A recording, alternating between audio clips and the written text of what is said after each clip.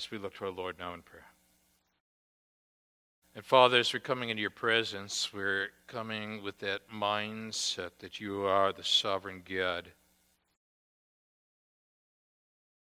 sovereign over this universe. The design that points to the designer imprinted upon this globe.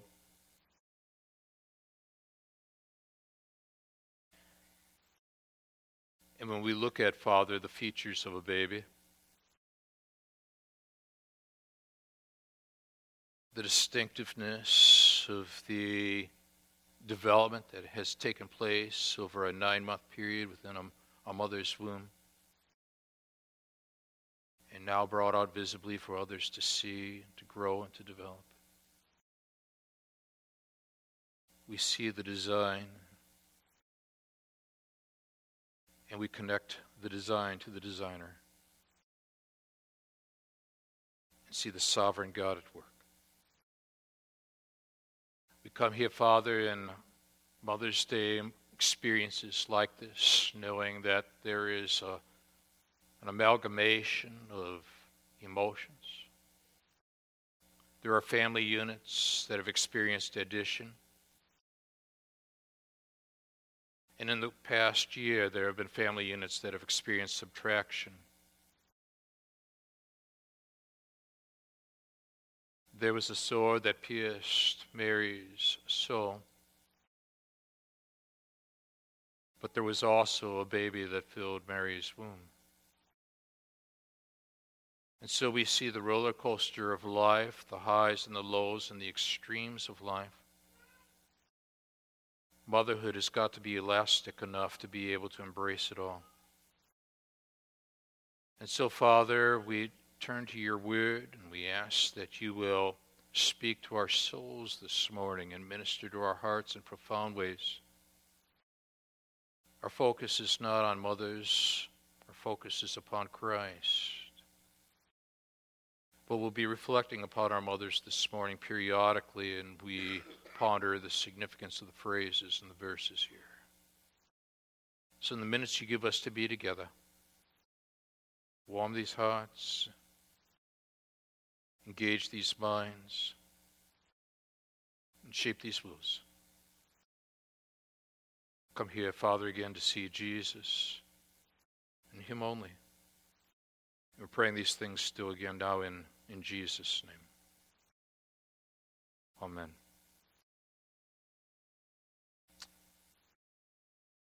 What's that you got in your hands? I asked with a smile on my face as he and his mother come walking down the hallway of this church building. He can't wait to show me. It's his birthday gift. It's a telescope. And I think I know where this is leading. So I lean over and I ask him to tell me a little bit more about his telescope as his mother stands next to him smiling. And he says, Mommy says it magnifies. Magnifies, I ask. He said, yeah. It takes something far away and makes it seem up close.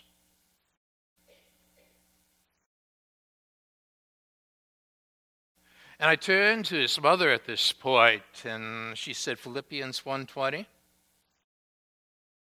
because we had just covered that verse in previous weeks when we met each other in that hallway from the book of Philippians. And she said, what I wanted to do is to be able to give him a telescope to think about the way in which he needs to magnify Jesus. And I nod my head as I see the principles of truth being embedded in the next generation. Because the essence of Christ-centered motherhood, and in reality, Christ-centered humanity, is the responsibility of developing what we might call a telescopic approach to ministry. Whether we have children or not, We take where in this culture a God who might seem so removed and so distant,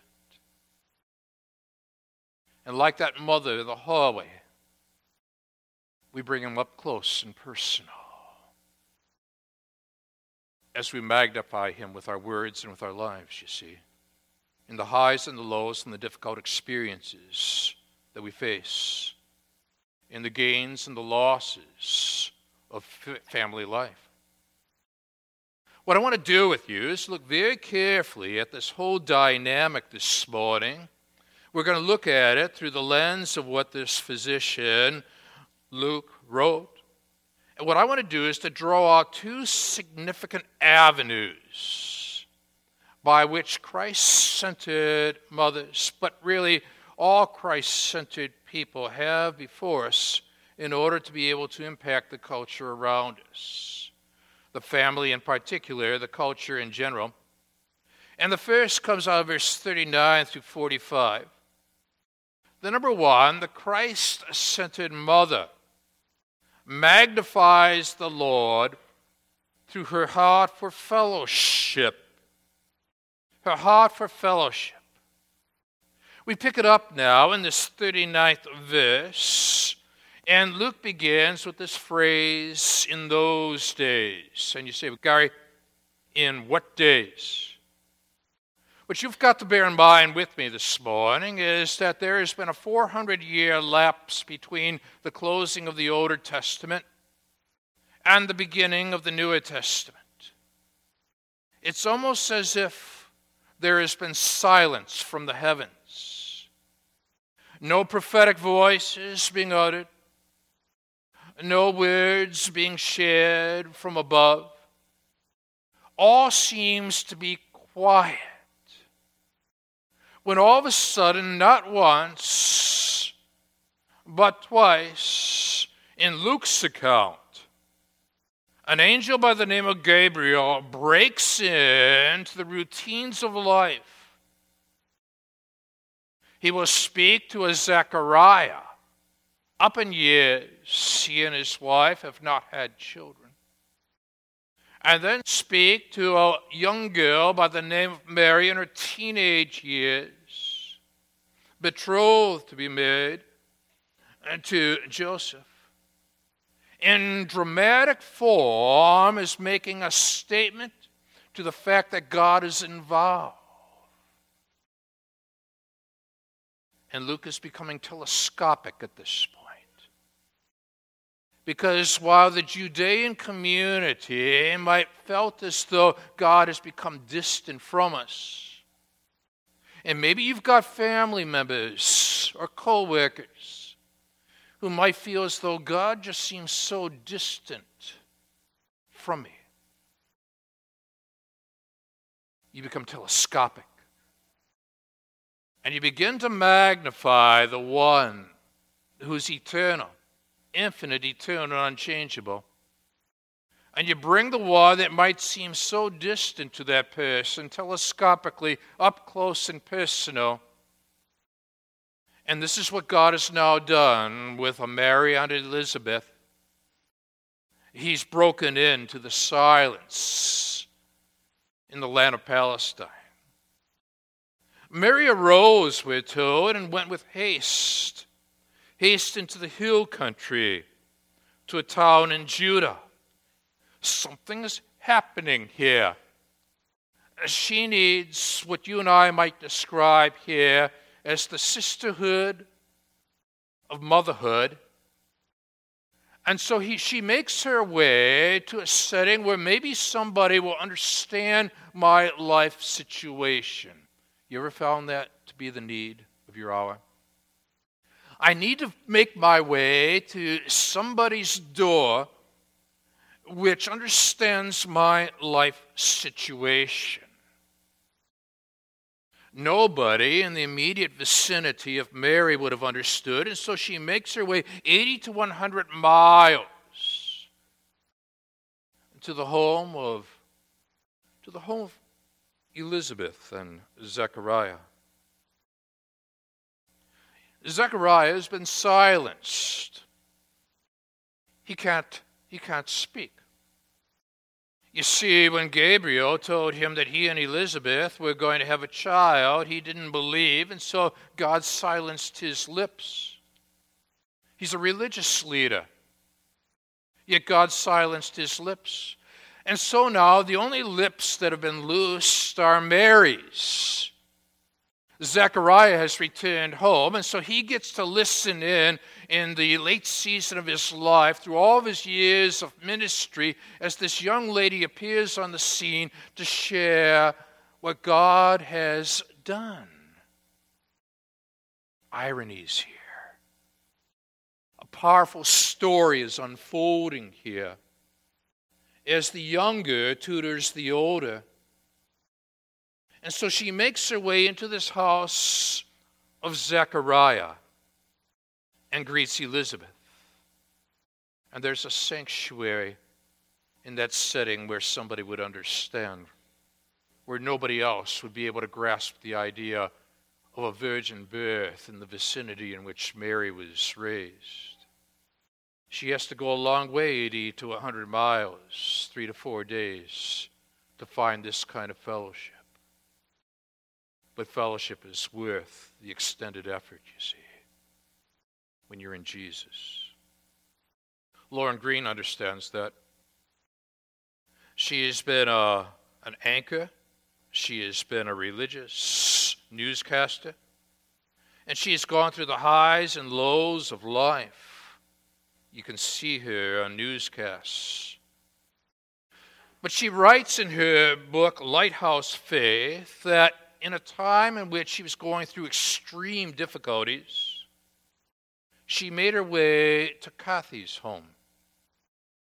Kathy's home in New York, which she describes as like coming to a sanctuary. She had to get away.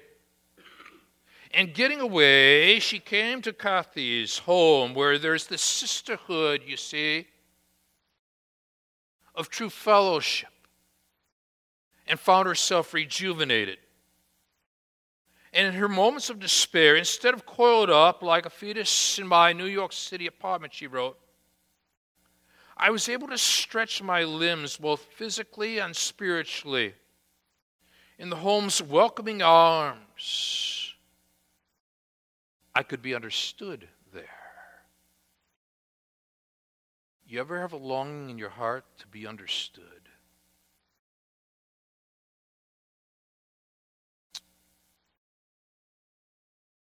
The cozy fireplace radiated a sense of security. The stuffed sofa and chairs in the living room cushioned my contorted conscience.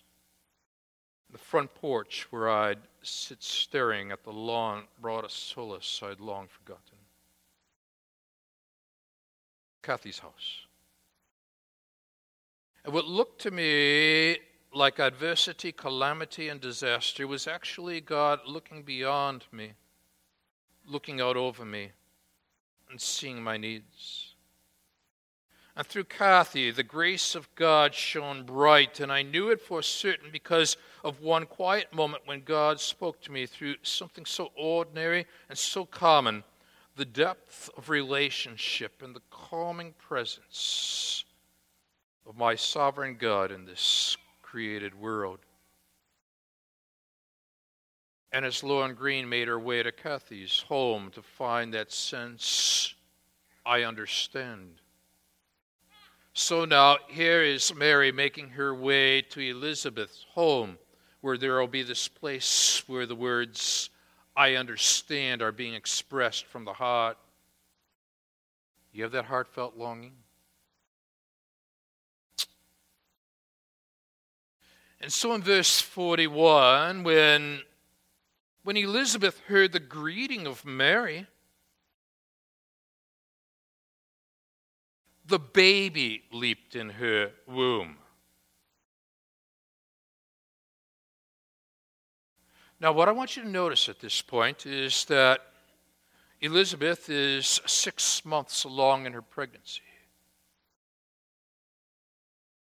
Mary's in the earliest stages. Forgive me if I speak biologically at this point. It's my background. But in essence, the fetus leaps for joy in the presence of the zygote.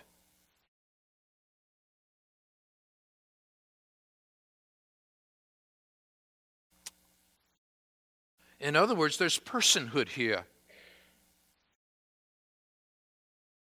And furthermore, John the Baptist is doing the work of the forerunner before he's even left the womb.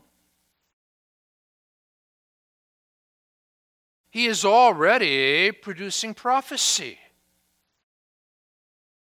He is already bringing a sense of awareness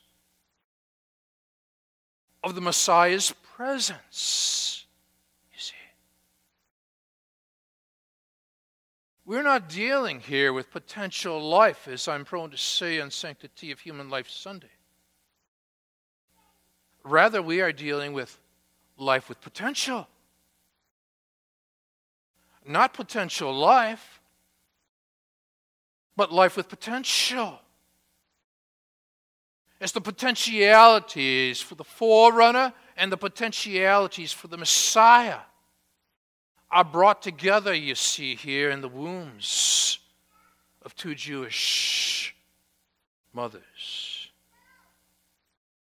And these two Jewish mothers, you see, are finding a sense of sisterhood. Sisterhood. In the midst of a Christ-centered motherhood. Consider the richness of relationship now, because Mary has gone out of her way to develop what I'll call the horizontal dimension of her life. Finding fellowship with someone who can say, I get you. I understand. When others don't understand, I got your back. I got you covered.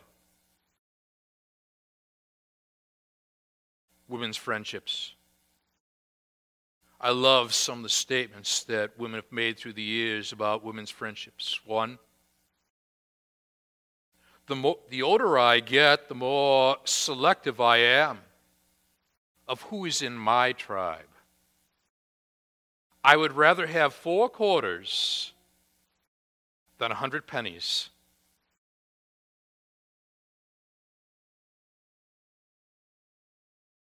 Another. Some souls just understand each other upon meeting.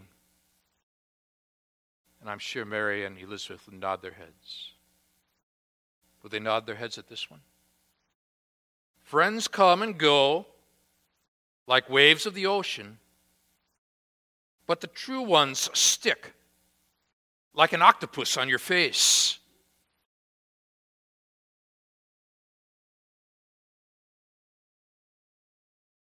You laugh, I laugh.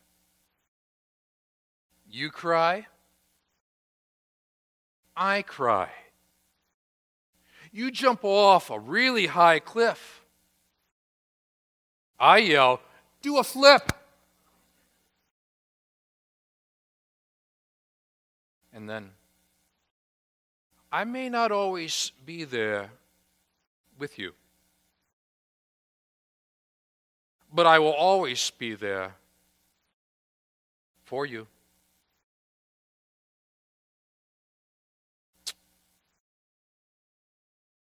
The richness of fellowship. And so now this sisterhood of motherhood finds itself entangled with this whole matter of, I understand. I get you. I got your back. And so Elizabeth heard the greeting of Mary. The baby leaped in her womb.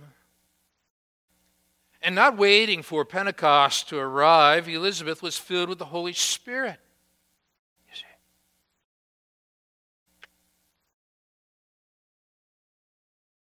She exclaimed with a loud cry, the older toward the younger. Blessed are you among women. Notice, theologically. It does not say, blessed are you above women.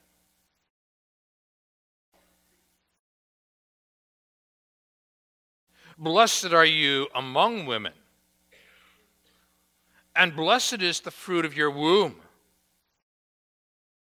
So you look at these women at this point and you begin to ponder their similarities as well as their differences. Similarities. They are Jewish women, caught up in the idea of the Messiah. They are expectant women. They've been impacted by an angel named Gabriel, directly, indirectly. They have both experienced what you and I might call the abruptness of life. One at an early stage, the other at a later stage. When life just seemed to be so normal, and then all of a sudden, God interrupts. You ever do that to you? God ever interrupted your life? You thought you had the doors locked, and He broke in. Not only is there an abruptness, so to speak, at the beginnings, Elizabeth carrying John the Baptist, Mary carrying Jesus. But furthermore, there will be an abruptness regarding endings, where there will be such political hostility against both. John the Baptist will lose his head. Jesus Christ will hang upon a cross with Mary gazing upon it and die for our sins. Both will experience such oppositional forces in the course of the days that God gives them in their earthly ministries, you see. One of the two, 3 days later, will be raised from the dead. And so you begin to ponder the significance of what these women will experience in their souls as they watch the highs and the lows of what life brings our way. The opposition against their sons.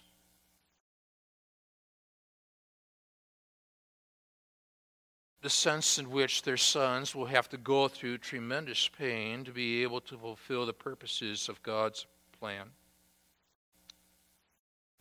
Notice the differences. One is in a later season of life, the other in an early. Furthermore, you begin to ponder the fact that neither husband's engaged in this conversation at this point. Tack on the fact that it is the older woman who carries the forerunner, not the Messiah. It is the younger woman who carries the Messiah, not the forerunner. But there is no sense of, why not me here? Coming from Elizabeth. Why not me? I've waited longer. As she looks at this young lady carrying Messiah. Why not me? We've been involved intensely in ministry responsibilities. I am married to Zechariah. But instead here, verse 43 utilizes the why in a way that honors God, not honors self. Do you use your whys in a way that honors God or in a way that honors self? Because in 43, she asks, and why is this granted to me? That the mother of my Lord should come to me. Astounding. What you and I are being introduced to then at this point is the richness of humility that's necessary to produce what I'll call a telescopic ministry. in a world where God might seem so distant.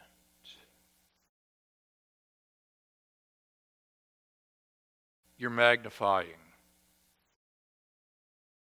as God interrupts.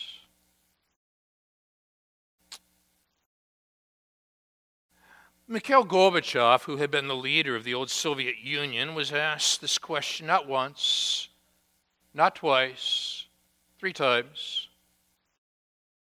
Who do you look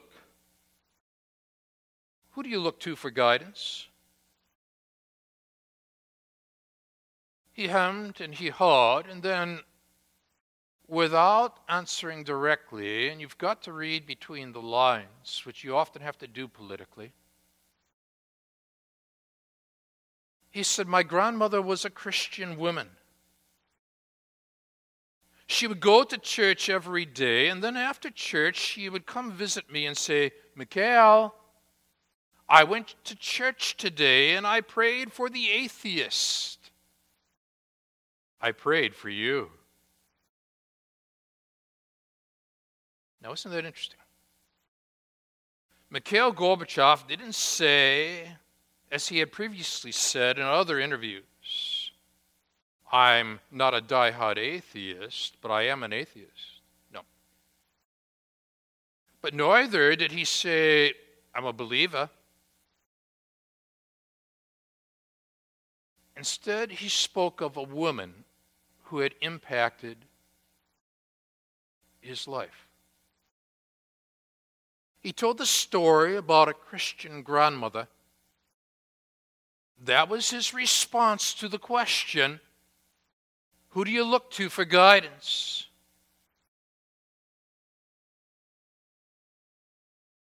As Stella Morabito notes, it was an oblique answer,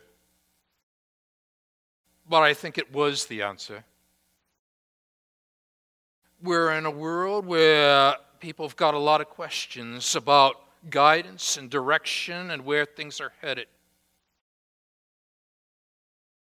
There are generations that have been praying even for you prior to you even entering into this world, asking God to do a work within your soul. And so now here you find the sisterhood of motherhood in Christ under this one roof. And what we find here is that as the fetus has leaped for joy in the presence of the zygote, as the forerunner is already doing forerunner work in the womb, under the roof, with regard to Messiah who's entered into his presence long before the baptism of Jesus at the hands of John the Baptist occurred. Elizabeth now, one more time, provides the blessing. And blessed is she who believed. I can almost see the sideward glance towards her husband at this point. Dude, you didn't believe. You didn't believe Gabriel when he said that this was going to take place, and now your lips are silenced. And here is Mary, and she enters in her pregnancy, 80 to 100 miles, 3 to 4 days worth of travel to make this announcement. The lips of belief at this point. There's more than subtlety here, as Elizabeth says. Blessed is she who believed.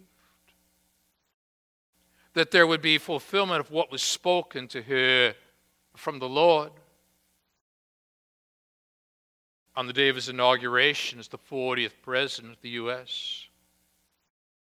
Michael Reagan tells us, my father placed his left hand upon the well-worn Bible of his late mother. Then he raised his right hand and took the oath of office. Dad's hand rested on the words God spoke to King Solomon in 2 Chronicles 7:14. If my people, who are called by my name, will humble themselves and pray and seek my face and turn from their wicked ways, then will I hear from heaven, will forgive their sin and heal their land. And in the margin next to that verse, his mother Nell had written, a most wonderful verse for the healing of the nations. A mother never knows quite where her Bible is going to end up. And what she writes in the Bible, how that inscription is going to impact others for Jesus. Elizabeth at this point is impacting others, including Mary, for Jesus. And what she, along with Mary, are doing in this sisterhood of motherhood at this point is offering a telescopic approach when it comes to impact for the glory of God. Are you? You got somebody in your orbit where God just seems so distant, or they seem so distant from God? You're the magnifier. And you bring that which seems so far away up close and personal. But there's a second avenue here that I'm just going to give an overview of. That the Christ-centered mother magnifies the Lord not only through her heart for fellowship in 39 through 45, but furthermore through her heart for worship.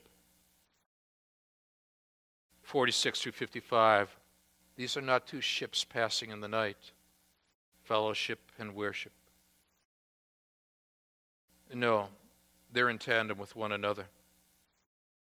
Because while Mary and Elizabeth not only understand the need to develop as mothers the horizontal dimension of their lives, so likewise they need to manage and to develop and cultivate the vertical dimension of their life, worship, horizontal fellowship, vertical worship.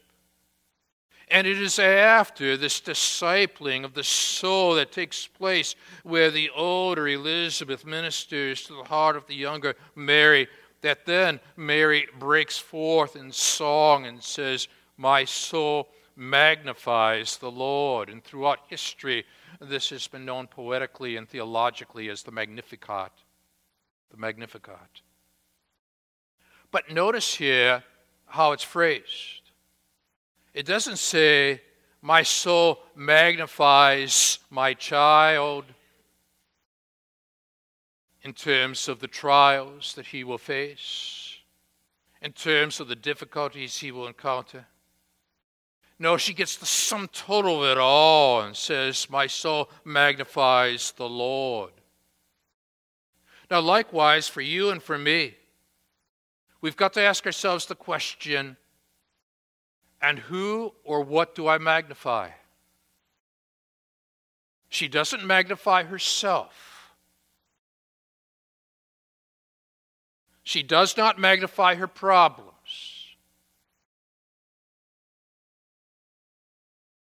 She does not magnify her dreams. She magnifies her Lord. Right after Easter and all the responsibilities of that week, I did a quick 48-plus hour run to check on my parents. And I went down into the basement and I found an old microscope that my father had purchased for me with an inscription that my mother had written off to the side. The question just simply there was, do you magnify Jesus?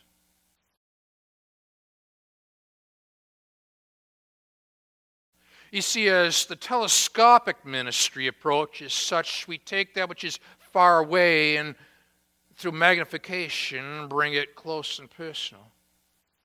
The microscopic approach to ministry is we take that which seems so small and we enlarge it for the sake of others.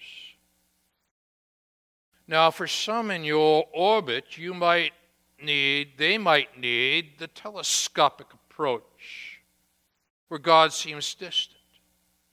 But there might be others in your orbit that need the microscopic approach, where God seems so small because they've been overwhelmed by the difficulties of life, and they're beginning to wonder, is God limited?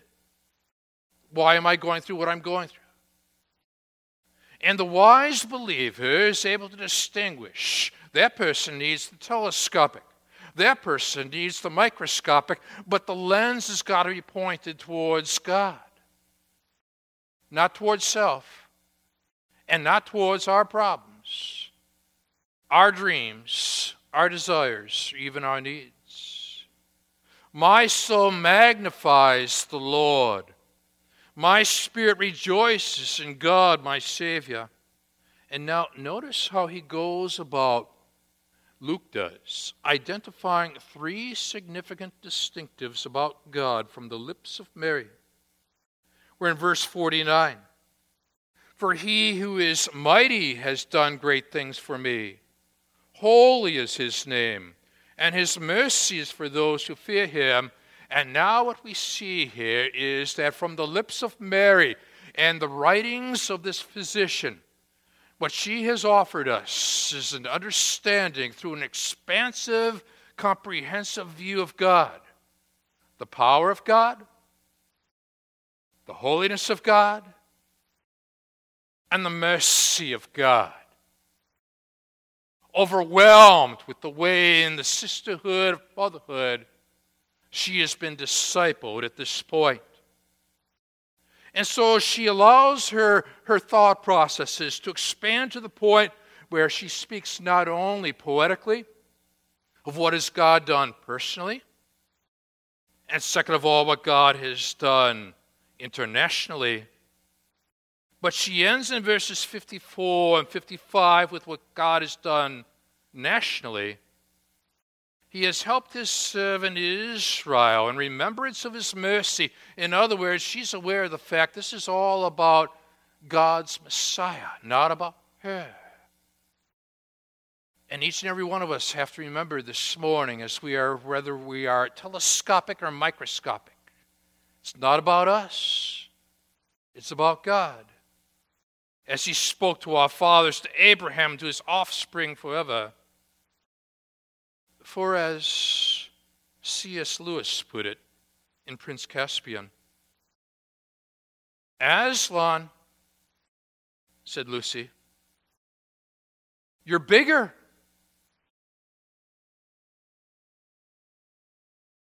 That's because you are older, little one, answered he. Not because you are? I am not. But every year you grow,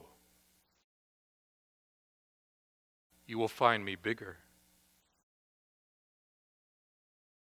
Are you a magnifier?